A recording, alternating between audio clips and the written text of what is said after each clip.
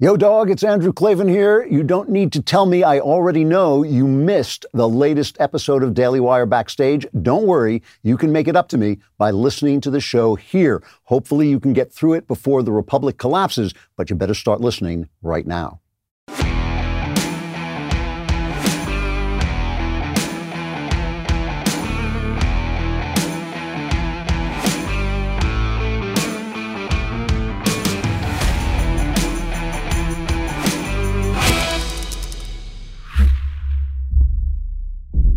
Fake laugh in 3, 2. I like that Matt can't even fake laugh.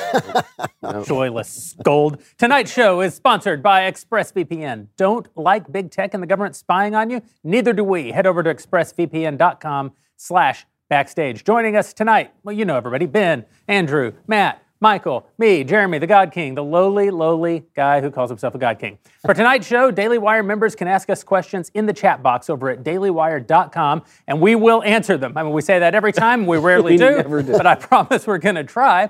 If you haven't heard yet, Daily Wire is fulfilling our promise tonight of bringing entertainment that's actually, entertaining, which is why we're very excited that you're joining us tonight, and we would love for you to join us after the show for the streaming premiere of our first original production, Shut In. The film is a tale of redemption amid an intense and suspenseful thriller that delivers riveting action without missing a beat.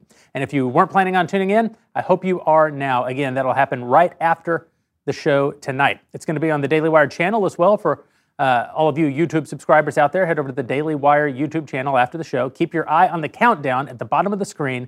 Click the link in the description to join the premiere to make sure you catch the film and a few other sneak peeks of what we've got in store for you throughout the rest of the year.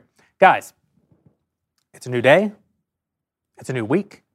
Change is in the air. I would like to come out and say that I fully favor masking our children, and that vaccines should be mandated for all. And my hope is that the entire right wing will change their narrative on this as quickly as the mainstream media seems to have changed theirs over the last 72 hours. If you did, you would only be following the data and the science. If you shifted, they would only be following the data and the science.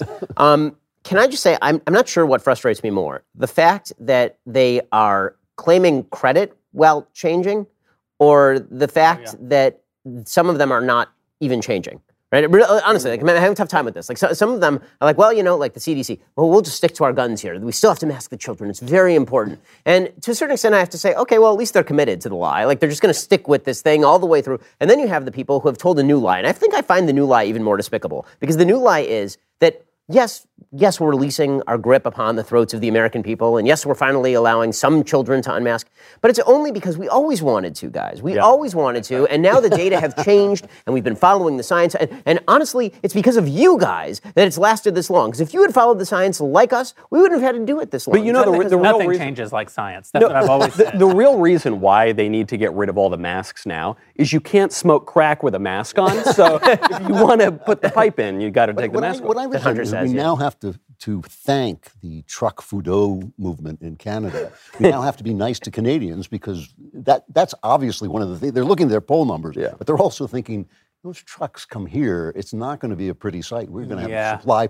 side problems out the wazoo. Truckers are officially the only Canadians that I support. Exactly. Yeah. But they seem to be everybody. By the way, out there, I'm just going to point out here that under no circumstances do I believe that Justin Trudeau is Fidel Castro's son. 100% do not believe. No, of course that not. They don't look alike. No, young they Fidel don't. Castro and Justin Trudeau. His mom was definitely not in Cuba when she was in Cuba, about 8.5 months before. With a certain reputation. Certainly didn't have that. None of that happened. He's definitely not related to Fidel Castro. And all rumors to the contrary are scurrilous and baseless. So wait, is he just channeling Castro? That's what I said on Twitter. He's the bastard son of Castro either way. It is astonishing to Hakeem Jeffries. Did you see this quote of Hakeem Jeffries that was going around? The Democratic congressman from New York, who is thought by many to be the heir apparent to Nancy Pelosi, should she not be the speaker anymore. And he actually gave a quote where he said that we can finally unmask and let go of all this because, after all, Joe Biden has won. Joe Biden has achieved victory over COVID, and largely that's because of the American Rescue Plan. If it had not been for the American Rescue Plan and Joe Biden's intervention, then we would all still be masking up forever. And all I wanted to do at that moment was reach through the television and commit acts that would get me thrown in jail. Except I would be in New York, so I'd be okay probably. There's no bail. There's a difference right there. This is the part of politics I like, the lying and open corruption, where it's just if you believe this, you deserve everything you get. And as for me, it's high comedy. You know, it's high comedy to watch a guy. He basically said, we licked this disease. I mean, this virus has done exactly what every virus that has ever existed on the face of the earth does. It peaks, it goes away.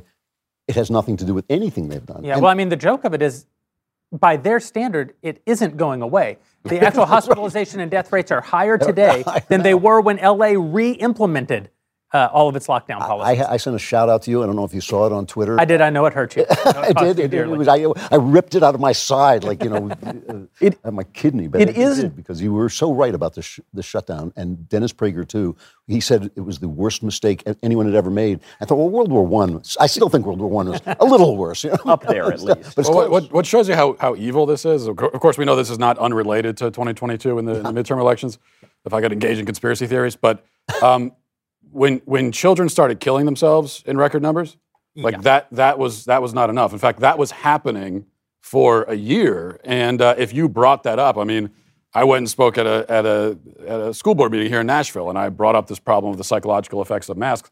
And that was still at a time when people would laugh at you for, what do you mean psychological effects of masking? And of course, now we can talk about that. But kids were killing themselves at record numbers for a year, and that was not get goods over the Ambassador Bridge. So right, exactly. But there is this aspect, the dishonesty, the incompetence, the lies. That's very annoying. The gaslighting is genuinely infuriating. The fact that you just picking at random here. Fauci and Walensky, they come out, they say, and Biden for that matter, they say the vaccine will stop you from getting infected or transmitting the virus. They will do that. Then they come out later, they say, actually, the vaccine won't do that. Then they come out later, they say, we never told you. Right. We never told you that it would do that. They did it with the crack pipes. They said, here's safe smoking kits, which include crack pipes. There are pictures all over the internet of it. And especially for black people. You know what these liars do? And it really is, it's gaslighting of the highest order. So Leanna Wen, who's been the lockdown masking crazy person this entire pandemic, 3 weeks ago, she was literally asking whether we got to lock the unvaccinated in their homes. I mean, this is something she was saying 3 weeks ago. So she came out with this column in the Washington Post where she said, well, you know, there's really three groups in America. There are the people who are pro-mask, there are the people who are anti-mask, and then there are those of us who follow the data. And, you know, 2020 is not the same as 2022. And it's like, well, you know, there was this intervening period between 2020 and 2022. Because I think at the very beginning, nobody knew what to do with this thing. Right at the very beginning, they were saying you got to lock down because we literally didn't know who was going to kill. It could kill kids, it could kill normal, you know, people who are 40, it could kill people who are 70. Then within 2 months, we knew that it was mainly killing people who are highly vulnerable and or elderly. We knew this within the first 6 weeks of the disease's course in the United States because we had seen this happen in Italy already.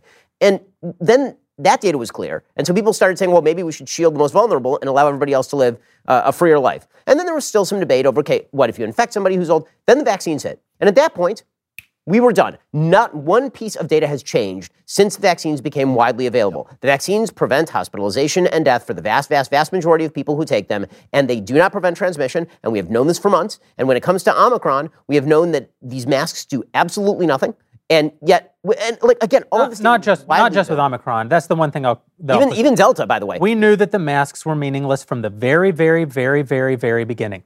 We glommed onto masks, and the government glommed onto masks because they were desperate for any kind of ornamentation, any kind of symbol, a symbol that we're fighting back against it. They knew before anyone had ever conceived of COVID. We knew what cloth masks do and don't do. You remember all of the I wear my mask to protect you, you wear your mask to protect me. Right. That's if you use the mask precisely, which also no one does. If you've been in a grocery store in the last 2 years, you know that when someone who is masked sneezes, they remove their mask. Of course they do, because it would be disgusting to sneeze into your mask and then have, you know, snot in your face. It's also, of course they do, because they don't wear their mask to protect you. At this point, if you are wearing a mask, it's either because of coercion or because you have been delusion that you are so fearful that you do believe that the mask is protecting you from my germs, which is not science. And to me, that's the part that's offensive, because watching politicians lie amuses me. That is actually what I do for laughs, you know. But making me lie, I don't like that so much. And I really feel that this has become part of the culture of America. It's like, Matt says a man can't become a woman. I would never say that, of course, but Matt says it. It's like you get penalized for that. You come out and you say, I think this Hunter Biden may be corrupt. They throw you off Twitter. I mean, it is the truth. It literally the truth that is being defined as misinformation. That's right. Any truth they don't like. And if you read their fact checks, many of the fact checks will say, this is accurate, this is accurate, this is accurate, this is accurate, false. Well, this is the biggest, I think the biggest lie of all, like the master lie here when it comes to this sort of stuff, is that they ban conversations, or they put critical race theory in the schools, or they put gender identity garbage in the schools. They do all this stuff, and then when you call them on it, they say, we're not doing it, but we should be doing it. And if we are doing it, it's good that it's happening. And they tell they say these things simultaneously with a straight face. And that's the part that's driving everybody up the wall, because that is true gaslighting. Simultaneously saying we are not doing X, and also we are doing X, and it's good that we're doing X. These are mutually exclusive arguments, and they will say these things in the same sentence on all of these topics, on all of them. We're not saying that you should mask forever, but if we were saying you'd mask forever, then that would probably be a good thing. We should keep in mind, too, that the government is, they're not going to shut down COVID, and they realize that, but they've moved on to bigger fish now, because now Biden is going to end cancer. He's promised that. And the transportation secretary is going to stop all traffic deaths within the next few years. He's announced that as well. So through masking. If someone relies on you for financial support, whether it's a child, an aging parent, or even a business partner, you need life insurance. I should have emphasized, even if it's your business partner, because I have a life insurance policy on my business partner, that guy right there. And where did I get it? PolicyGenius.com. You should do the same thing. Insurance typically gets more expensive as you age. It's smart to get a policy sooner rather than later, and it's your responsibility to think about who's going to provide for those who depend on you, even after you plot. That's why Policy Genius is your one-stop shop to find and buy the insurance that you need. Simply head over to PolicyGenius.com and answer a few questions. In just minutes, guys, you can compare personalized quotes from the top companies and find the lowest price for you. You could save 50% or more on life insurance just by comparing quotes with Policy Genius. Their team of licensed experts will help you understand your options and apply for the best policy that you can choose. The Policy Genius team works for you, not the insurance companies. This is really the important part. I think I've told you guys before, I got a policy for my wife and I when we were going through the process of adopting our daughter. It was at the beginning of the COVID pandemic. Everyone in the world was locked down except me. This is the honest to God truth. I never for one day didn't go to the office. But, I let some of the peons who work for me not go so that they wouldn't infect me with their disease. I went to work. My wife was at the office with me, and we went to Policy Genius. We shopped for great life insurance because we were thinking for the first time about our responsibility to this child who we were going to be responsible for. And I didn't know, how will this work?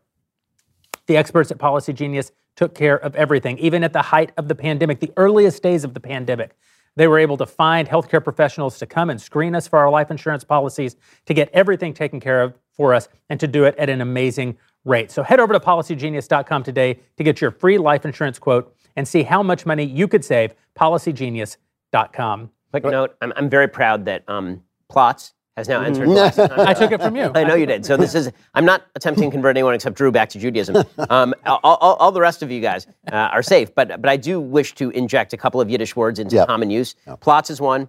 Shtup is the other one that you guys got to know. Shtup is a great word. Shtup is a great word. Yeah. It just is. And shtup is what we have been doing to us. I wasn't going to get to Jeff Zucker quite that fast. Can I just say that while we're getting rid of the masking and people are coming to their senses about it, it makes it all the more frustrating that the one place in the country where you still have to wear the mask all the time, and will probably have to always wear the mask, is the safest place. Is the one place where there's never any good reason to wear it, which of course is on airplanes. So we've all been doing a lot of traveling. I've been traveling a lot over the last few weeks, and I get angrier and angrier every time I get on a plane because this is so. It's so everyone. And it gives the petty authoritarians such pleasure. They're so happy about it. Like everybody involved in it knows that there's no reason to be doing this, and there never was a good reason. You know what I've noticed though? What I've noticed on these, it's not airline dependent. It's not day of the week dependent. It's flight attendant dependent. It's flight attendant, and it depends where the flight attendants are based. Yeah. So and if they happen to be based, actually, because if you're flying from Texas to Tennessee. You're fine. I'm no joke. I went on one. The stewardess was wearing a mesh mask, actual leggings. I did this. Yeah. I went out and got myself. After I found out that cloth masks specifically, I went out and got myself a really fancy cloth mask. It's kind of gauzy because I think if they're going to force me to wear a mask, I want them to know it's not going to do a damn thing. If I'm sick, I'm going to. I actually spray COVID on the outside of the mask before I get on the plane. Show them. Yeah, it was only a few weeks ago that I was on a plane and I got yelled at by the flight attendant because I was eating without a mask on, which of course, how can you do them both at the same time? But she explained to me that no, sir, when you eat, you need to just lower the mask and have it over your chin, and then eat. You can't take it all the way off because the COVID fumes can come out of your chin. I got worse. I was eating popcorn on the plane, as I'm wont to do, and the flight attendant came by and she said that I had to mask up between bites. Yeah. Which when you eat popcorn, that's like half a second, right? Between bites, it's like, oh yes, you've saved the universe. Well done. But it really is. I wonder if there's going to be. I really think there will be a certain percentage of the population, maybe 10% of the population, that will continue wearing masks forever. Yeah. Because did you see the study today? A YouGov economist study just came out. Who knows? Take it with a grain of salt, if you will. 38% of people say that they still today wear masks every time they go outside. Wow. They're lying. They're lying, right? Yeah. It's not true. Yeah, and only 9 out of 10 men masturbate. Yeah. But you walk around 1% are damn filthy liars. You walk around D.C. and everybody's masked, except me. Outdoors, are you serious? Outdoors, Still, everybody outside? Everybody.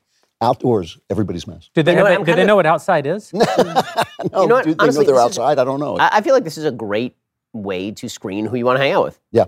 Like really, like at this point, if you're still wearing a mask consistently and you're not immunocompromised in some serious way, in which case, like if you're really immunocompromised, you should probably wear a mask like before this, after this, for all time. But only an N95 mask. Right, only an N95, not a cloth mask. Yeah. But if you're not in that category and you're masking up at this point, I feel like I don't really want to hang out with you. I agree. Really? Like you seem kind of paranoid and. Well, that's actually what the mask is about. I think we should be open about it. And in places like DC, there are people who are still afraid. Why wouldn't they be? It's the biggest onslaught of government and media behind a narrative in probably all of human history.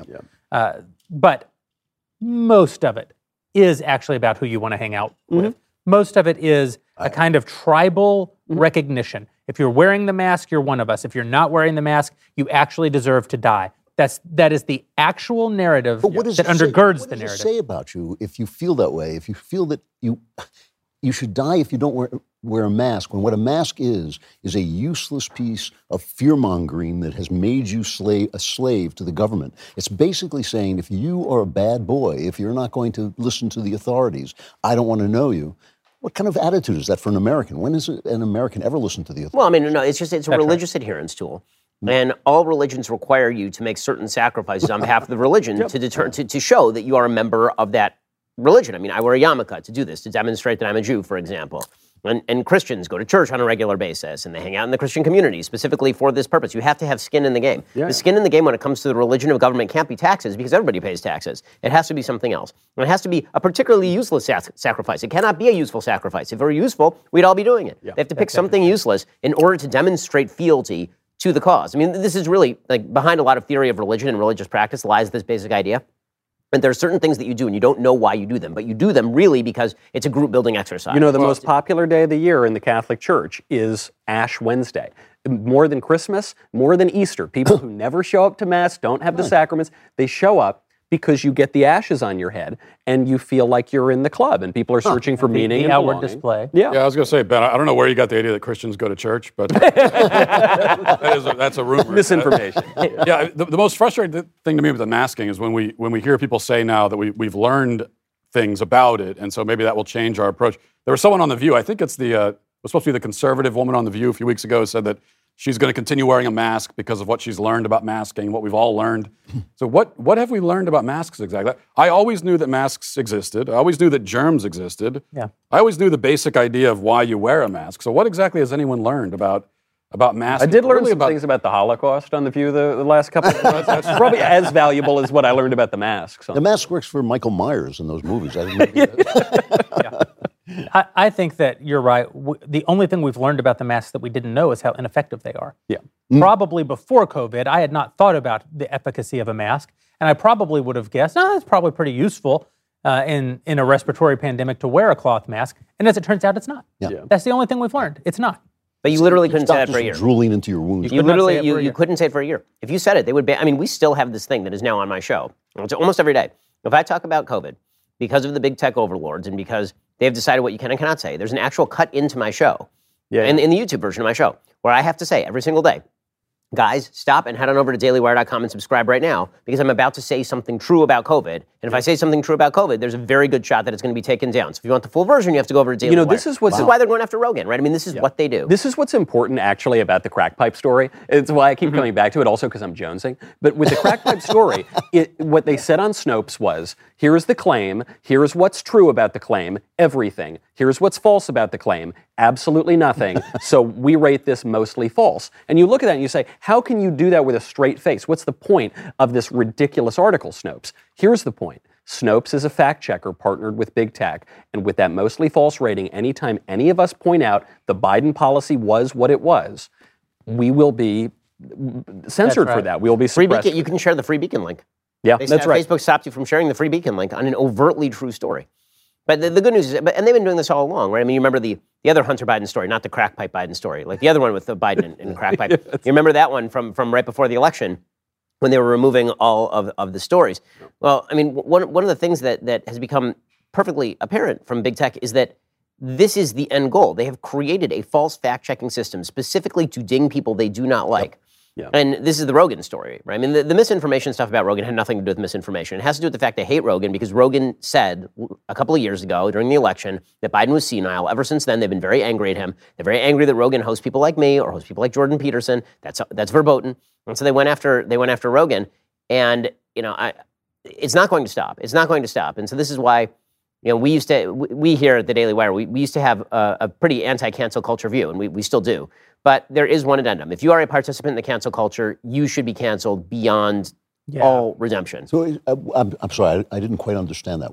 What is the exception here? The exception is if you are a member of the mob and you mob other people, and then you sin, and the mob comes after you. Because I am more than happy to paraphrase Chesterton. There is a thought that cancels thought, and that is the only thought that ought to be canceled. But this is the thing that really bothers me now about cancel culture is we're getting this. It's the normal thing that the left does, where they're saying, well, there's right-wing cancel culture and there's left-wing cancel culture. There is zero right-wing cancel culture. Mm-hmm. Cancel culture is an outgrowth of the left's strategy of defending the indefensible by calling you names. That's what it is. It's a strategy. Everything they've ever done has failed. Everything socialists have ever done has failed. And so what they do is they say, well, if you don't agree with us, you're racist. And nobody wants to be called. Cancel culture is also through the institutions. Right. That's how you get canceled. That's right. And that's also why cancel culture is only on the left, because the left owns all the institutions. Right. And the right, we don't, as and much what as we would love to. And what they call cancel culture is like when we say, we don't want you to indoctrinate my child into believing that white can That's be right. That's and then they'll be like, we'll pass a law saying don't do that, like they're doing in Florida. And they'll be like, how dare you, sir? This is canceling the teachers. You're violating the teacher's freedom. Well, I didn't delegate my child to some teacher so the teacher can teach them that boys can be girls and girls can be boys. There's a whole article in the Washington Post about this supposedly don't say gay bill, which is exactly not what this bill is in Florida. It's amazing. The operative provision of that bill is 2 paragraphs long. It's very easy to read. It's in plain English. And what the bill basically says is you are not allowed to teach about sexual orientation or gender identity in a non-age appropriate way to primary school kids, right? Kids K through 3. Right. K through 3. It's not even up until 5th grade. It's By the way, I would back this level on K through 12. I would. Of course. Because here's my feeling about this. I did not delegate my kids to you at any point 100%. for you to teach this garbage to my children. And so Greg Sargent over at the Washington Post, he writes this entire article. He says, well, this makes teachers very nervous. It makes them feel on edge. And I said on my show, I don't know a group of people in America I want to be more on edge than teachers. Right. I want them to be on edge. I'm delegating to you the most precious asset that is in my control, my children. You should be on edge. You should feel like your job is on the line every time you teach my kids. Yes, I want you to feel any moment that the trapdoor could go out from under you and you could be fed to the alligators. I want you to feel that way. And now that we know that there are a bunch of Marxist, racist wackos, like we should be watching them double time. I have to say, I have to congratulate the left on the don't say gay thing. They're so good at this. They instantaneously brand things with this very repeatable name that makes it sound like it's hateful. Well, they have 2 things going in their favor. One, they use marketing, and we don't use marketing on the right. The 1619 Project, that I guarantee you a marketing agency came up with that. Ogilvy or something. Yeah, exactly. don't say gay. And then the other thing is that they're so good because they control all the institutions. In less than a day, they can ensure that whatever they've created in their marketing agency is ubiquitous. Yeah. Right. And so we're on the right. We end up being victims of it. So we in the same way that atheists have to affirm God every time they say what they are, because the word contains theist right in it, right? On the right, we almost exclusively talk about these issues while affirming the broad structures of the left's created narrative. We all say COVID. We all say COVID instead of the Chinese virus. Well, and worse than that, Right. we say tested positive when we get it. Yeah, I know. Oh, I'm not feeling well. What happened? Tested positive.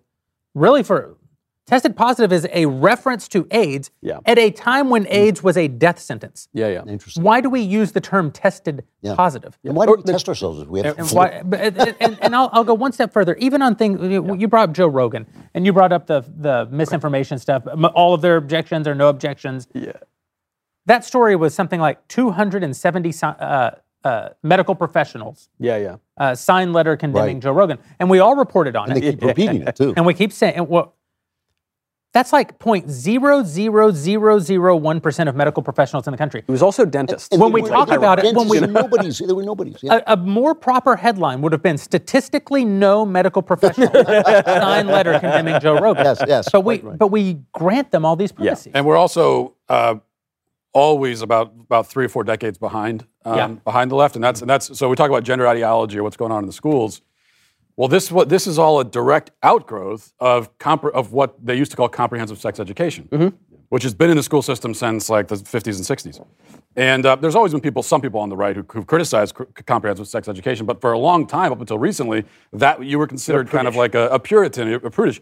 But the moment that we granted to the government education system, This is right. the right to talk to our kids, not about the biology of sex, but about their own ideas of the morality and the morality of sex. The moment we gave that, we ceded that ground to the government, then all of this stuff was going to follow behind. Because ever since comprehensive sex education came along, what we are doing now is that government employees are the teachers. They're talking to kids about not just the birds and the bees. This is how babies are made, but this is the right time to have sex. Right. You know, these are the attitudes you should have about sex. Why would you ever want a government employee to talk to your kid about? You know, to that point, right now the move is to justify and normalize adult child sex. Yeah. And we're not taking it seriously, and we don't see it coming, but it's obviously coming. It's their next move, and it's what they're pushing. And this time the guy gets thrown out of school. This time the guy gets fired. Next time he won't get fired. Next time it'll be like suddenly an editorial in the New York Times. Man-child, the draw, the appeal is not. They'll set the predicate. So what they'll set the predicate for is they will say they won't call them children. They'll say young adults have the power to make autonomous decisions. We know the science with regard to gender, and kids can choose their own gender as young as the age of 3. Yeah. And we know that kids need to have life-destroying surgery and hormonal treatment by 15 to prevent puberty from fully setting in. And those kids are capable of making those decisions. How can you possibly say a 15-year-old is capable of making those decisions, but is not capable of having sex with a person? And how can you? How can you? It actually. By the way, it is logically consistent. It is. I mean, if you're making the argument that 15-year-olds can chop a penis off and turn it into a gaping wound, and that this is going to be treated by society as an overt good, it's going to be treated by society as a positive step on behalf of humanity. How can you say that? Right, then how can you rule out sexual activity? I actually think it'll be the easiest one that they ever do, because convincing human beings to deny biological reality cuts against all of human history. Literally since the beginning chapters of the Bible, male and female, he made them. We have understood since at least Kindergarten Cop in 1995 that boys have a penis and girls have a vagina. This has been part of what every human on earth has ever known. Conversely, for most of human history, adults had sex with children. I'm not suggesting it's a young adults. Young adults. I'm not suggesting it's a moral good. Yeah. But I am suggesting that the age of sexual maturity used to probably be about 13, 14 years old in almost every society on earth. And those 13 and 14-year-olds didn't have sex with other 13, 14-year-olds. They had sex with adults. 30-year-olds, right? That's right. And so this will be, it seems outrageous to us. You say we're not even talking about it. It seems so far-fetched. it's so much less far-fetched. Yeah, of course. In the comparative scope Anthropology, of anthropology than the things they've already convinced us all must be. Yeah, that's why I hate the slippery slope. This is not a slippery slope because we've sloped. We've got to the bottom of the slope. Right. Actually. We leapfrogged all this stuff, and now we're just going to go back and cover the bases we skipped. Yeah. Before the show, Knowles and I were talking, and we were saying, we now live in a country where we slaughter 3,000 babies a day, where I have to say, slavery was a grave evil and an offense to God. This is worse. This is actually worse. 3,000 babies a day. We're mutilating children, as you say. I have gone from praying, God bless America, to God remember some of your faithful in the day of your wrath. If there were even 10. Because we are really in a bad way. And when I talk to young people, they don't love America like I do because I remember an America that wasn't doing this. You're living in the wrong place. Man, I mean, I really I'm such a believer in the big sort. I think the big sort is the best thing that's happened. I do too. Yeah. And I think it is if wonderful. they overturn Roe v. Wade, it'll double time. Yeah, good. I Really good. agree with you. I agree. This is honestly, I felt about the masking rules and about all this. I was like, listen, these are all bad, and I'm glad that more Americans are now living in freedom in blue states. But to a certain extent, I want blue states to govern exactly like blue states govern, and you get to choose to live there, and you get to choose to vote for this garbage. I want red states getting redder. I want blue states getting bluer. And let's see, clarity above agreement, right? I'll paraphrase my friend Dennis Prager. Clarity above agreement. And then you get to choose how you want to live. Because I can tell you, people who are living in Tennessee are very proud to be American. People who are living in Florida are very proud to be American. People who are living in Texas are very proud to be American.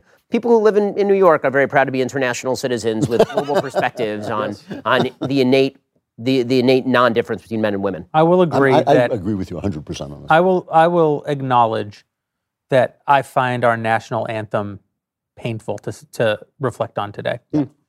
That it's impossible to watch children being massed.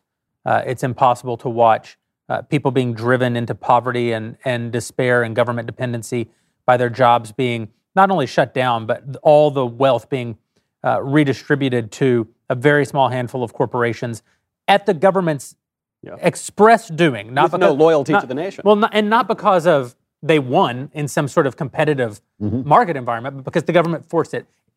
To then sing the land of the free, even freaking Tom Hanks can't with a straight face today say it's the land of the brave. Well, he doesn't say the land which is why he says it's the land of the the brave. land of the brave. They took out the free because they couldn't say it. Yeah. Here's a question for Ben. Why didn't our founders give us a process for kicking states out of the union? It never really occurred to them that states would have to be kicked out of the union. What the federal government is allowed to do is intervene if certain things are prohibited by the state. So, for example, the federal constitution does require that the federal government has to guarantee to the states a Republican form of government. Yeah. So, for example, if there's certain basic rights that end up being violated to the extent that there is no Republican form of government in the states, then the federal government does have the ability to intervene. But those were very, very narrow powers. And actually, the federal government, this was the battle during the Civil War, and it's which is really separatable into sort of two things. One is, does the federal government have the power to intervene when it comes to things like stopping slavery? And one is, does the federal government have the power to intervene over a vast panoply of issues that don't include slavery? And these are very open questions. You can say on a moral level, the federal government had the power to intervene to stop slavery, and it was the right thing to stop slavery. And you can also say that as a constitutional question, it was quite open as to there were full-scale constitutional debates from basically inception until the Civil War about what exactly were the powers of the federal government if the states felt that they were going to go a different direction than the federal government. Was the power to secede present in the Constitution? Was a debate that encompassed everybody up to the former Vice President of the United States, John C. Calhoun. Try it, and you can read the dissent in our Supreme Court case about the OSHA mandate and see that 3 of the 9 justices currently on the court actually believe that the constraint on the federal government is only what they think is best. Yep. If they think it's best, they should be able to do it. Daily Wire members, the chat box is still open. You can submit your questions at dailywire.com. And coming up in just a short amount of time here, we're going to be bringing you the premiere of our original movie, Shut In. The world premiere will be streaming right after this episode, so you'll want to click on the link at the top of the description after our show to join the premiere. I have absolutely no idea what this means in the teleprompter, but... Oh, it's the Helix ad read. What? I should definitely talk about Helix. You need to get more sleep. I'm going to tell you the problem with Helix Sleep. I'm going to tell you the problem with our advertiser. They told me it says riff on Helix Sleep and on how everybody on the show has a Helix mattress. And then I realized, wait, you all have Helix mattresses? No, it's great, yeah. Yeah, It's great. I love it. They're really nice. Yeah, very Unbelievable. comfortable. Yeah. I'm the only guy on the set who hasn't slept on a Helix mattress. And then I think about how I make all the money for everybody, and I'm always freaking tired. And you guys come breezing in here, rich, happy, satisfied, and well-rested. And I can only assume it's because you have Helix Sleep. Helix Sleep has a quiz. It takes just 2 minutes to complete, and it matches your body type and sleep preferences to the perfect mattress for you. Why would you buy a mattress made for someone else with Helix? You're getting the mattress of Andrew Klavan, the mattress of Matt Walsh, the mattress of Michael Knowles, and the mattress of Ben Shapiro. Not our actual mattresses, but yeah. And you will get We're gonna auction those. and you will get a wonderful night's sleep that has been denied me for too long. Everybody is unique, and Helix knows that. That's why they have several different mattress models to choose from: soft, medium, firm mattresses. Mattresses that cool you off when you're hot, mattresses that warm you up when you're cool. They have these great mattresses for spinal alignment to prevent morning aches and pains, even a Helix Plus mattress for plus-size sleepers. So if you're looking for a mattress that's right for you, go over to Helix Sleep, take the quiz, order the mattress that you're matched with, and the mattress will come right to your door, shipped for free. You never need to go to a mattress store again. Go to helixsleep.com/backstage, take their 2-minute sleep quiz. They'll match a custom mattress right to you, give you the best sleep of your life. They have a 10-year warranty, and you get to try it out for 100 nights risk-free. It's unbelievable. They're going to mail you the mattress, and you can sleep on it for 100 nights. If it doesn't work for you, you can send it right back. You never will. Helix Sleep is offering up to $200 off of all mattress orders and 2 free pillows for our listeners. Again, that's helixsleep.com/backstage. Head over there right now. I'll be right behind you. helixsleep.com. So, what else is there to complain about tonight?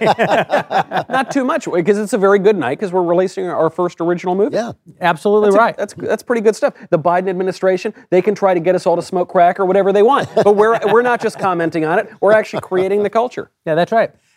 I couldn't be more thrilled about the movie. We're going to hear from DJ Caruso, the director of the film, coming up in just a few minutes, and then Dallas Saunier, our producing partner on all of our projects in development right now, will be joining us. But it really is a huge night. We get to do so many incredibly fun things in our jobs, right? I mean, just that Helix ad alone. We do. We get to work with great people. We get to be a part of historic events, as with the OSHA mandate case. We actually get to feel like we're participating in the democracy. I actually know that a lot of people are very depressed by what's going on in the country. And people ask me all the time, how do you live in this news environment and not get depressed? How do you get out of bed in the morning? And the answer is, I'm in the fight. Yeah. And win or lose, we're expending our best in defense of what we believe, and that's rejuvenating and enlivening. Also, we get to make a freaking movie, right? We get to do the thing that our mentor, Andrew Breitbart, always said, that politics is downstream of the culture. And he used to say, one of these days, someone in our space is going to have to get upstream of the political and do something. And because of our DailyWire.com members, we've been put in a place where we get to do it. It really is a dream come true. It's funny. I see conservatives on social media sometimes ragging on us, for making movies and things. And I just think, no, you're missing the whole point. I mean, this is celebration time. This is best. They're addicted to losing. Some conservatives love. I think they're so used to losing that they cling on to it. They've gotten used to it. Yeah, I agree. One of the things that was important to Ben and I at the onset was to make movies that people want to see instead of movies that people want to see. And it occurred to me recently that art is the only place where conservatives don't believe in meritocracy. Yeah. Our entire worldview is premised on work hard, excel, do better, and rise. And when it comes time to make art or entertainment, we're like, forget everything we just said. Yeah. That was pretty good. But this right. I have to say, this is, not to get too intellectual, this is part of the Protestant ethos from the very beginning, from the Reformation, was that things should be, art is a snare and a delusion, and it should have a good message, and the message would be better just said directly. And that was very, right after Luther nailed the 95 Theses on the wall, that was basically what Protestants... No, Plato was kind of... Well, Plato was, but not too happy about either. But seriously, this was a thing that has leaked into. Well, but it's a unique moment, because I was thinking about this a lot the other day. That virtually all great art is in some way subversive. Yes, it has to be subversive of something, because it has to comment on something. Art is a medium where you're commenting on the thing that you're observing. And I think that for a long time it was hard for conservatives to make great art absent being Solzhenitsyn in the Soviet Union, or absent living under East German Stasi rule or something. And now the truth is that when it comes to the culture, we are losing. And so that actually offers us a couple of opportunities. One, to make actual great art that I think is a commentary on the world that we live in. But second, there's now a market for this. I mean, Jeremy, you and I started talking about making movies together before we talked about doing any other sort of business together. We literally, when we, like, our very first conversation was this. It was a conversation hooked up by, at that time, our friend Mark Masters over at Talk Radio Network. I was working over there, and he had wanted to do some movies. And he said, well, Ben, you know movies, and Jeremy, you know movies, you guys should talk. This was back in, it would have been 2010, probably. Yeah. And our very first conversation was about this. And you were doing something called Declaration Entertainment, which was a support-driven entertainment idea. The idea was people were going to essentially donate money to you or through subscriptions in order to make movies. And the time wasn't ripe. And the reason that the time wasn't ripe is because Hollywood, as much as they hated Americans, was still making movies that Americans actually wanted to see. Yeah. Right? That was still at a time when things like Return of the King could win Best Picture and Dark Knight could be nominated for Best Picture. Yeah. And now Hollywood so overtly hates our guts that you cannot name a movie or a TV show where there isn't some sort of sucker punch. You and I were talking about this the other day. Like, try and name a movie or TV show where there isn't some sort of message directed subversively at traditional values. Yeah. It's literally impossible. Even films that are ostensibly, even films or television shows that are ostensibly conservative. So my favorite example is Captain America in The Last Endgame. Here's a guy from the 1940s who's a Christian, who volunteered underage to go fight Nazis, who subjected himself to human experimentation so that we could defeat the Nazis, who gets frozen and comes back, literally wears red, white, and blue and calls himself Captain America. And they had to have him in a scene at the beginning of Endgame where he's in a counseling session because of the horrors that the world has endured. And we come to find out through sort of a revelation that the person he's talking to is a married gay man. Now, what is that about? Well, that's about the filmmakers being embarrassed that they've been making a show about a guy called Captain America for the last 20 years. And they need to let you know that he may come from the 1940s middle America. He may call himself America. He may wear red, white, and blue, but he doesn't belong to you. Yeah. You don't get to have him anymore. And of course, it's not just around sexual ethics that they do this. They're doing it across. The best was Yellowstone. The best was Yellowstone. Of course, Yellowstone. You've got a rancher who believes in nothing. Millionaire rancher. Who believes in nothing more than his freedom. Right? Get off my land. Literally is his mantra. And he decides that he's going to shack up with a Greenpeace protester and shock her with the degree to which he believes we've destroyed the earth. It's all for naught. He actually has a line in which he says, I don't think we have 100 years left before God wipes us all out and starts over, if he has the heart for it. What are you talking about? So the bottom line is that the left, over the course of the last couple of years particularly, has decided that they are going to become what we are currently accusing the right of being. They're only going to make missional movies. Yeah. Right? So for years, the left was like, I'll make a good movie, and then the mission will just sort of be there. And now it's like, no, that's not enough. This is why they're also doing the routine where if you are casting a gay person, the person who's playing it has to be gay. Or if you are casting a disabled person, the person has to be disabled. You can't have a white couple. Every single couple has to be either mixed race or black. And you can't talk about the problems of, if you ever have a movie about the problems of white people who are not wildly impoverished, it's a problem. And even if they are wildly impoverished, if you make Hillbilly Elegy, it's a real problem. And interestingly, when I was in England, this killed the British film industry. They hated 4 Weddings and a Funeral. I said, that's an entertaining film. Oh yeah, we don't want to do that. We want to go do 2 gay guys who are Muslim in a laundrette, because everybody wants to see that. And it just killed their industry, which had come back because of these great films. I have to say about Shut In, about 15 years ago, I went into a hotel. I stayed in the penthouse where there was 1 room at the top of the floor. I came in, I locked the door, I put the chain on the door, I took my clothes off, I went into the bathroom, closed the door, went to the bathroom, went to open the door, and it was locked, and there was no button on it. The only time, I've been in war zones, I've been in fist fights, I've been in all kinds of, it's the only time in my life I ever said to myself, don't panic. Out loud, don't panic. Watching this film, I'm going to get you for it. PTSD. Yeah, because Andrew Klavan walked into that bathroom with hair. It was like a shock of blonde hair. It was amazing. Yet somehow conservatives still hold on to hope for a franchise. For some of these franchises that exist. And I don't know how they do. Like, for example, the Lord of the Rings Amazon series. Yeah. And you still have conservatives. Oh, I hope it's not woke. What do you? Of course, it's going to be woke. Amazon is making Lord of the Rings. What do you think they're going to? There is zero chance. This is what you have to understand. Every single franchise you love is going in this direction. It cannot go any other direction but that. So just have a we can't afford to buy those fool's hope. Yeah, we can't afford to buy those franchises, so we have to start creating some. Right. Like if I could do anything, I'd buy Superman to keep him Superman. But I'm not a multi-billionaire, so I can't buy Superman. So we've got to create some stuff. And you talk about these very overtly left-wing movies like Don't Look Up or things like that. That got nominated for an Oscar with 55% on Rotten Tomatoes. That's right. But I don't mind that. If you want to make an overtly left-wing movie, I agree with I'm fine with it. It's the sucker punch that I hate. It's every conservative in America fell in love with Ted Lasso last year.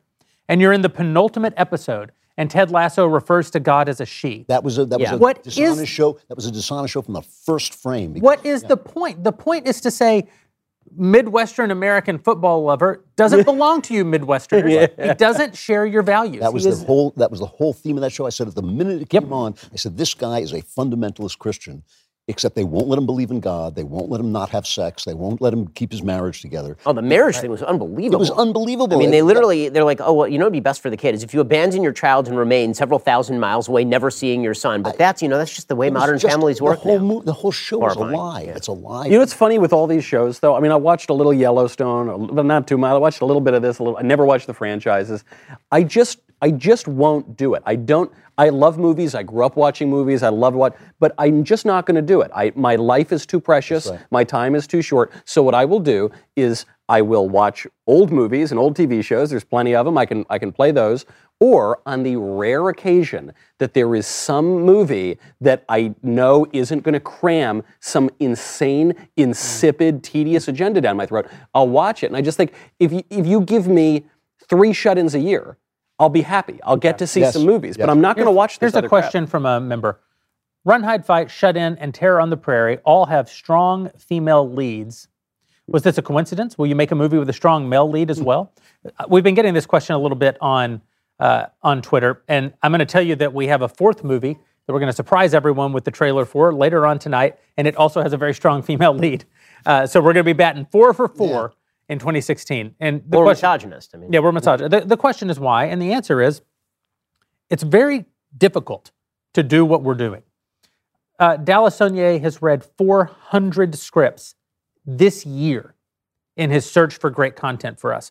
We've interviewed dozens of writers. We've paid many writers, Drew, to develop shows for us. Development is incredibly challenging. It's a lengthy process. You don't always hit the target that you're aiming at.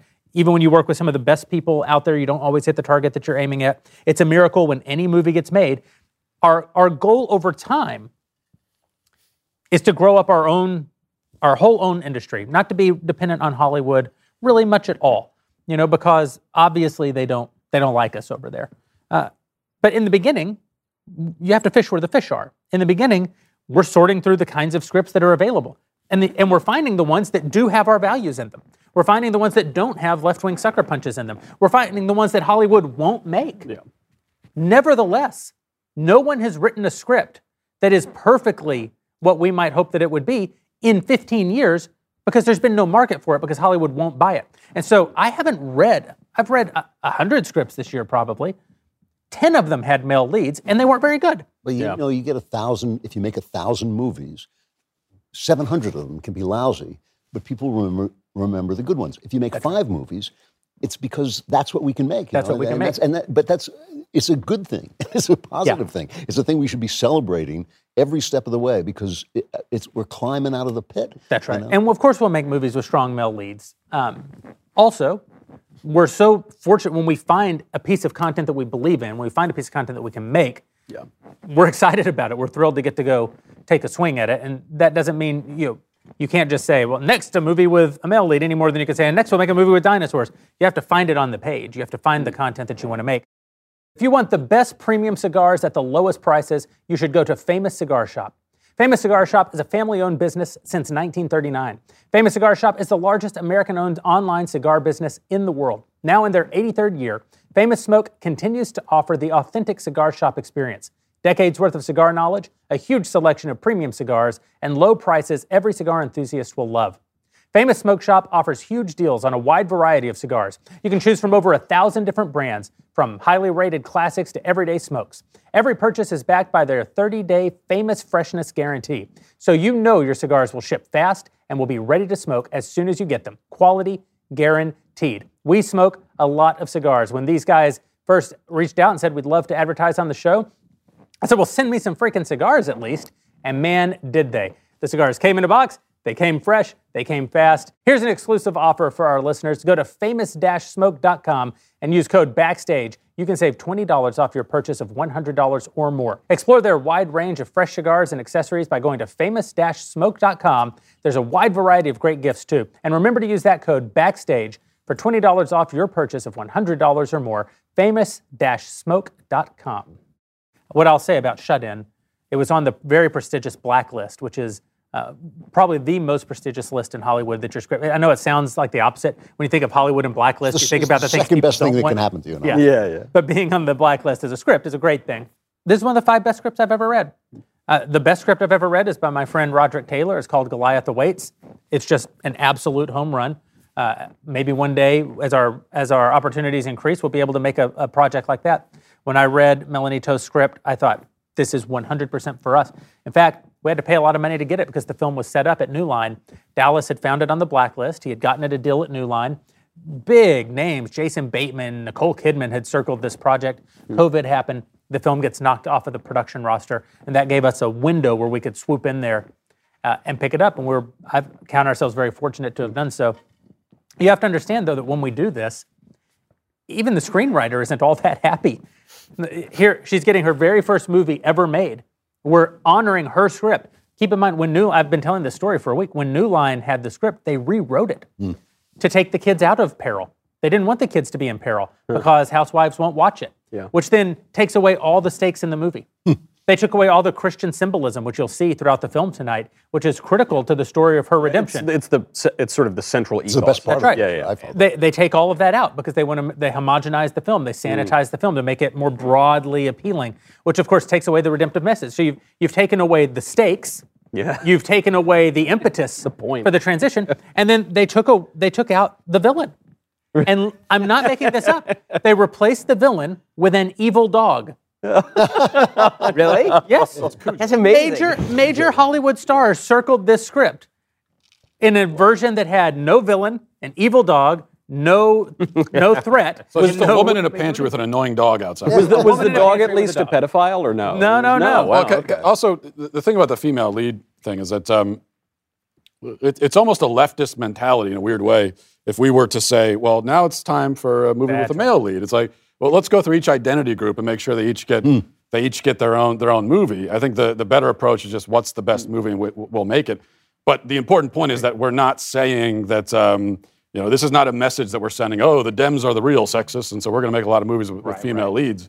I don't think that's the point at all. And another thing I like about this movie is that it is a redemptive story. That's another thing that's missing in most Hollywood movies is a story of real redemption, and especially in cancel culture, graceless society where there's forgiveness, to have a story where there's actual redemption, and that is in fact the story itself, I think is really important. That's what I liked about it. Yeah, I couldn't agree more. There's something else also, which is that we on the right, we tend to focus in a lot on the fact that masculinity is under attack because it's 100% under attack. I mean, the left has pretty much attempted to turn men into, literally in many cases, into women, right? I mean, but the other thing they've done is they've turned women into men. Right? The idea from the left is that women, your strong female character is a bare knuckles brawling woman who can knock a man through a wall and all this kind of stuff. Yeah. That's not what this movie is. And don't need no man. Right, exactly. That's not what this movie is at all. I mean, by the way, if Hollywood had actually produced a film like this without the haunted dog and such, the movie would be 35 seconds long because she would get trapped in the pantry and then she'd bust out her female superpowers, her kick-ass girl power. She would bust down the door and she would beat everybody up, right? That's not what this film is. Yeah, women are more under attack than men in our culture. I agree. It's just not as overt. Well, because their superpowers they're being attacking men in order to get to women, really. Yeah, that's right. Men and I observed recently, according to the left, men and women are exactly the same, except that women are much, much better. That's basically the new mantra. But much better being men. Much better at being So men. it's not that men and women are the same, and women are much, much better at being women. It's men and women are the same, and women are better at being men. And what because this the superpower that women have is the one thing that they are hell-bent on removing, which is childbearing, child-rearing, marriage, nurturing, all the things that evolutionary biology actually focuses in. And all the things that matter. The things that Yes. are And actually ultimately, that's what Shut In is about, right? Shut In is a story about a mom. Yeah. A not very good mom. Yeah. A mom who thinks that she's a victim of circumstance when in fact she's the victim of all of her own horrible choices. And you open the film, she's not very sympathetic. She is thrust into a position of raising her kids. She didn't choose to be in a position to have to raise these kids.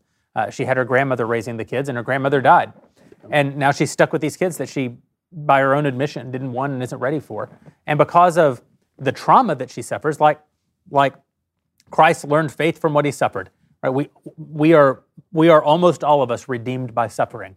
And through her suffering, she becomes a mother. That's the thing that Hollywood doesn't want you to see. That's the reason that they have to change a movie like this before they can think about making it. They don't want you to see that the high aspiration of this woman, the high accomplishment of this woman, the thing that actually does redeem her, is that she becomes a mother.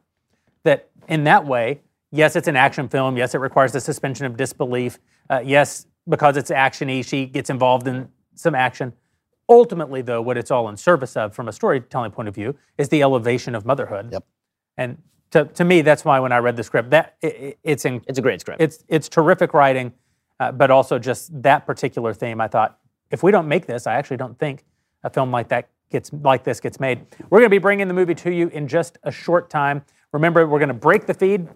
But if you're on Daily Wire's YouTube page, as soon as we finish, you'll be able to click on the link in the description, and it will take you to the new feed where the countdown clock will be playing, and you'll be able to tune in. We're also going to roll out trailers for the first look teaser trailer of our new film with Gina Carano, Terror on the Prairie, and a new little something that we're going to be bringing to you 1 month from today, and we couldn't be more excited to show it to you. The trailer for that will also be playing. But for right now, I'd love it if you'd take a look at the trailer for tonight's feature film, Shut In.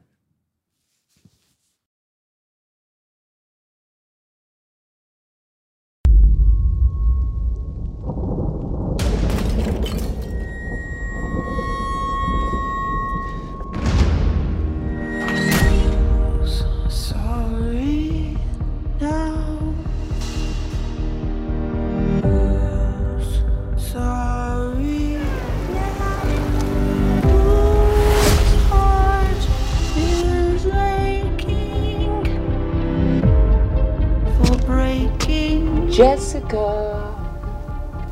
I can smell the weakness from here.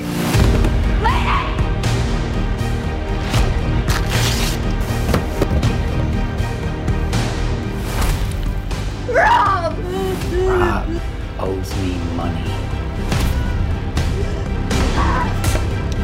Let me out, please.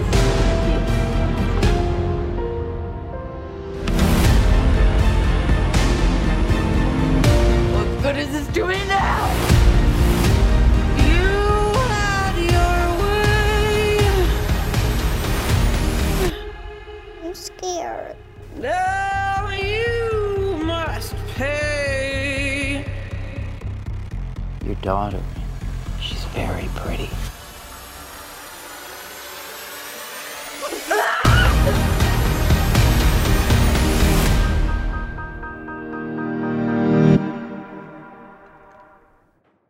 That's our trailer for Shut In, and it's coming your way in just a short time at 8 o'clock right here at Daily Wire. We couldn't be more excited. And we're joined right now by our producing partner and good friend, Dallas Saunier, who produced the film. Thanks for having me. Yeah, welcome back. We let you out of the pantry just for this. Yes. We were in there for 2 weeks straight, and prior to that, in the very old house. So it was nice to finish the movie and be able to not be so compact. But yeah, we built the set on a soundstage here in Nashville. Yeah. It's unbelievable, and we're so thrilled to be able to share the movie with everybody. You've been involved in this project really since it appeared on the Blacklist. Most of our Daily Wire members probably don't know much about the Blacklist. Explain to us how that whole thing works. The Blacklist is a good thing now, run by a guy named Franklin Leonard, who I've known for over a decade. And it's the best unproduced scripts every year But then they expanded and they started to allow young, unproduced writers to submit their scripts for coverage so they could reach, representatives, producers, financiers, things like that. So they send out this email every week of the best scripts that week that they read. And I deleted every single week. One time, I didn't have a lunch, I didn't have an afternoon full of meetings. I got the email, and right there on top it says, "Shut in the vein of Panic Room and A Quiet Place." So I read it, and right there on the cover page is the screenwriter's phone number. And I called it, and she answered. And about 24 hours later, I had the script under option. Wow. Was going to just make it in my system, and very low budget. But I said, before you do that, why don't we just take a shot at getting you an agent, right? Yeah. Getting you in front of the right people in Hollywood. Let's try it. And I sent it out, and it just caught fire, right? CAA, UTA, all these different agencies coming after it. And then the studios started to read it. Another producer started to read it. Yeah. And so all of a sudden I found, UTA signs Melanie, a big producer signs the script and takes it into New Line with me attached and her attached, and it sells in a bidding war with Sony. And then everything went to hell and back from there. Yeah. It was the craziest thing. I decided to take sort of a mercenary approach to it, let it happen, right? As long as she, was willing to do the work. And so it just went through this draft and that draft, and it was such a mess, right? We call it development hell. And I just would call her and say, this is just so bad. The second New Line lets this go, we're going to make the original script. Yeah. And that's what happened. Yeah. In fact, they didn't let it go. I took it away from them. And Jeremy and Ben read it in an afternoon. They had an evening, but they only took an afternoon. And we emotionally greenlit it on the phone together one day. And 30 days later, we were in Nashville prepping, and 60 days later, we were shooting. Wow. I mean, it couldn't have happened faster. Oh, it was awesome. Yeah. And I'm sorry, we had some technical difficulties. I guess DJ isn't going to be able to join us, but DJ did such an amazing job on this movie. I mean, and a real trooper at an impossible time. DJ, a very well-known director, huge hits, basically helped create the career of Shia LaBeouf. And at the time that he came out and did this movie, he had another film that was still in post-production, which is Redeeming Love, based on a really beloved Christian novel, a difficult, challenging Christian novel, but a beloved Christian novel. And DJ is one of the only guys now in Hollywood who in this month is rolling out two feature films, which the amount of work that guy had to put in.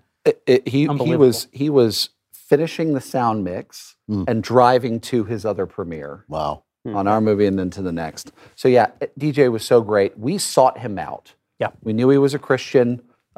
We knew he had big studio level experience, right? And there is a common thought that once you make a big movie, you can't go back, right? You can't make a smaller one. You sort of lose that mojo. But in conversing with him, we had a lot of conversations with him. We got a good sense that he was going to hit the commercial beats on a movie like this that we needed, because I want this to compete and beat Hollywood. I don't want to just make independent movies or low budget movies or anything like that. I want to whoop them, right? And so this was important, I think, in many ways, that the first Daily Wire original production had a scope to it, even though the story was contained. Big idea, little box.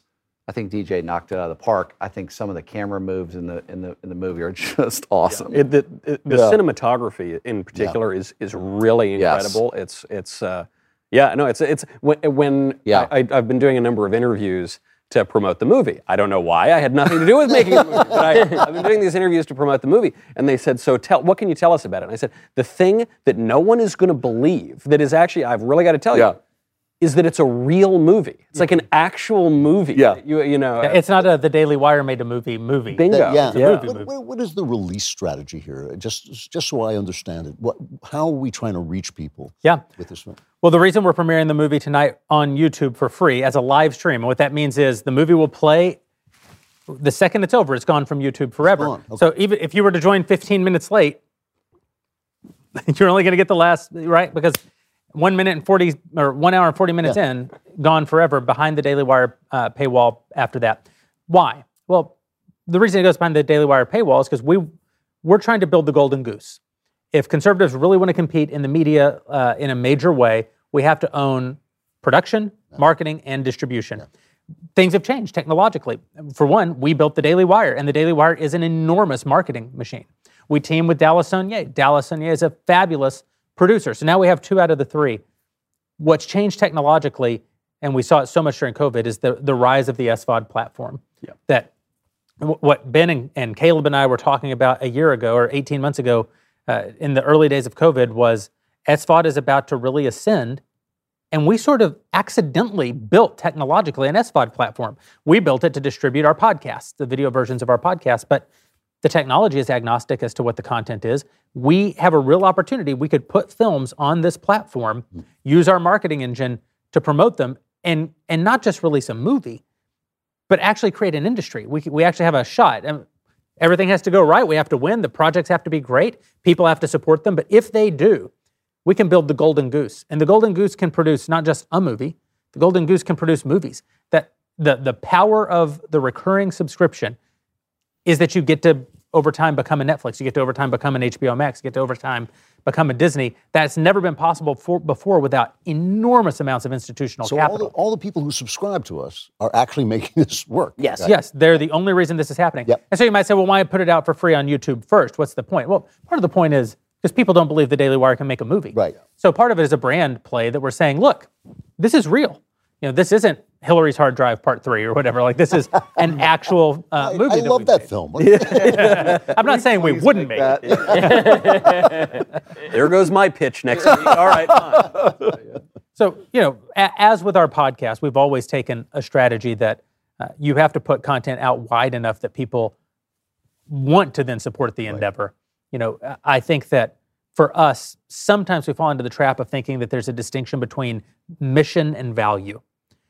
But what I've come to learn throughout this business in particular is that the mission is part of the value. Mm-hmm. That the reason DailyWire.com members become DailyWire.com members, yes, they want the value of the content that we offer, but they really want the value of the mission itself. They want to be a part of punching back. They want to be a part of the fight. They want to be a part of saying to the political left, no, and they want to be part of saying now to the cultural left, no. Welcome to the party, pal. I think that's great. Yeah.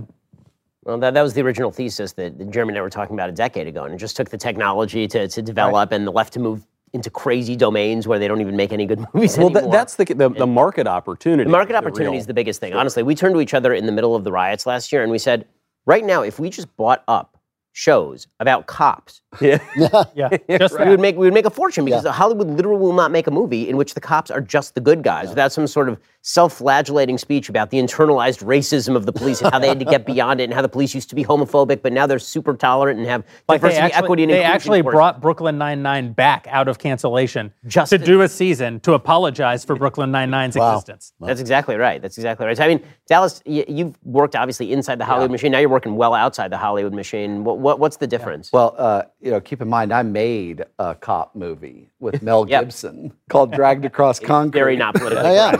Yes. Oh, it was a good movie. Yeah. I mean, that, it was interesting. Right when we announced the movie, I got a phone call from Color of Change, right? And they put me through a Maoist struggle session of just, how dare you cast him and how dare you make this? And it was awesome. I mean, I really enjoyed it. I so enjoyed the conversation.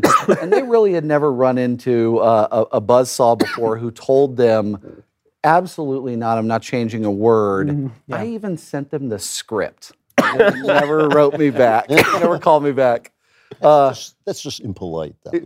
Yeah. So I, it's like all the 16 years I was in LA and the 7 years since making movies with Jason Sudeikis and Guy Pearce and Thomas Jane and Mel and Vince Vaughn and Kurt Russell and all of these fantastic actors. I am bringing all of that, all those relationships in the agency world, all of my sort of understanding of how productions are made, but also an incredible chip on my shoulder. and when I talked to the two of you and I meeting originally, and you and I doing the deal for Run, Hide, Fight originally, I knew I had my tribe. I knew I had my team. And so now I'm evangelizing this to all the filmmakers out there, and I want to build this bigger. I don't want to be the only producer because I can't be on that many sets at the same time. Yeah. So there's an opportunity of a lifetime for a guy like me, but also I'm just so happy to have this opportunity and have these relationships with you guys. Hollywood is in the rearview mirror so far for me, I don't even remember. By the way, I think one of the cool things is that, you know, some of the people that we're working with, we know these people are just going to be blockbuster stars. Sure. And there is this stigma that attaches to working with, you know, a conservative outlet like the Daily Wire. But that stigma is just, it's not true. Correct. It's not real. Okay? Isabel May was the star of Run, Hide, Fight. She's now the star of 1883. And how do you think Taylor Sheridan found her? It wasn't from Kate and Alexa on Netflix, right? It was from Run, Hide, Fight. And, you know, look, they then go out there and poke at us a little bit by saying, introducing Isabel May on the 1883 trailers. And, you know, I spend a few minutes calling her manager and, you know, giving him my piece. But the truth is that you're right. Like, Isabel May, now Rainey Qualley, I mean, she's going to explode off of this, and so on and so forth. And you look at, It's also worth noting that I don't know the politics of either of those two actresses. You know, we did a deal recently for the film that we're going to be introducing people to, our sort of surprise trailer. I keep referencing it so it's not too much of a surprise. But we've acquired a film that we're going to release a month from today. And I doubt that anyone involved in making that film is a Ben Shapiro listener. But what they are is incredible talents. Yeah. And what they are people who are willing to make films that don't cut against our audience, which is really all we're asking for. We're not saying make things that champion right-wing causes. We're saying make films that are for everyone, and in particular, don't cut against or insult a conservative audience. Even that is, you know, unheard of in Hollywood right now. What you said before about assaulting Captain America, taking away things that are naturally, and not right-wing, but just old-fashioned traditionalist and American. That's right. That is their mission, and so just not doing that is actually. Do you think that in Hollywood there's a core of people who want to make real movies that don't have all the woke stuff, but they just don't have? That's a good question. They don't have the mechanism to do it. Does that exist? I'll go a step further. There are people that call me. It's starting to become daily, right? Executives within the business, filmmakers, agents, managers, all kinds of different people, just wanting to know what this is like for me, because they're not even conservative. They're just so sick of going through those implicit bias training sessions and having to act like they care, and their heart and soul are just dying inside, and so they're starting to call. And I won't break any trust yet, but that number is going to grow, and the squad is going to expand. True. I interviewed a writer yesterday who is certainly a Democrat, not a leftist, but certainly to the left of any of us, and willing to come write for us. Pitched us some stuff that was really good, and I said, what motivates you to do something like this? Obviously, you're not a perfect alignment fit with us politically. And he said, well, I'll be honest. He said, I've been building my career. I've worked my way through 250 episodes of scripted television, starting as a producer's assistant, then becoming a script coordinator, working my way up. I've had scripts produced on major shows. He said, and starting about 18 months ago, it was just over for me. He said, I've put in all this work to cultivate this skill. They gave a PA on my show. A PA is a production assistant, the lowest person on the set. It's an hourly wage job. Sometimes what a PA does, like the actual job, is sit by that door and make sure no one comes through it for 12 hours. And listen, you can't make movies without PAs. Many people get their start as PAs, but it is the lowest job in the hierarchy. He said they went to a PA on my show who was black and gave him 3 episodes to direct. Wow. Didn't go to film school, has never actually contributed to an hour of television being made. They made him an actual director because Hollywood decided during the Black Lives Matters riots in particular that they will not grow more straight white men into these positions. And so there's a lot of those guys who've put in the work, they've put in the effort, and because they're in a disfavored racial category at this moment, Hollywood just won't work with them. Yeah. And it's horrible for everyone involved. If you're that PA, that's actually horrible. It seems like your dreams just came true, but what a terrible thing to one day know that your merit, even if you have merit, I mean, that PA may be the greatest filmmaker who ever lived if he got to put in the work and grow. But it isn't his merit that got him this opportunity. It's only the virtue signaling charity of also white guys in positions of power who don't want to leave. It's just like Biden saying, I'm going to have a black female great, let's have a black female jurist on the Supreme Court if she's there because of merit. But if you've said from the outset that those are the only people who will be even considered. 94% of the country is completely out of the running. That's right. Then you've actually said to the eventual nominee, even if you have merit. Yeah. We all know why you really got We all know why you really got the job. It's funny, working in Hollywood, I noticed, I couldn't help but notice that the black guys I worked with were either the very best. They had worked over all the prejudices and all that stuff. And they were great. You just were thankful to be in the room with them. Or they sucked because they had been hired because of the color of their skin, which is degrading to everybody. It's just degrading. And now I know people who are having black writers attached and giving credit, and black producers attached and giving credit on screen who aren't doing anything. Yeah. And if that's not degrading to a person, I don't know what is. That's right. That's our show for tonight. If you're watching this on YouTube, click the link below to get redirected to the world premiere of Shut In. If you happen to be watching on the Daily Wire, Roku, or Apple TV apps, or at dailywire.com, don't go anywhere. The film is about to begin. If you're listening to this on podcast right now, well, you already missed it because it comes out as a podcast tomorrow. But for a limited time, all of you can get 30% off with code SHUTIN to stream the movie and unlock our full content library. That's 30% off using promo code SHUTIN. That's only for this weekend. Thank you for tuning in. Now go grab your popcorn and settle in for the world premiere of Shut In.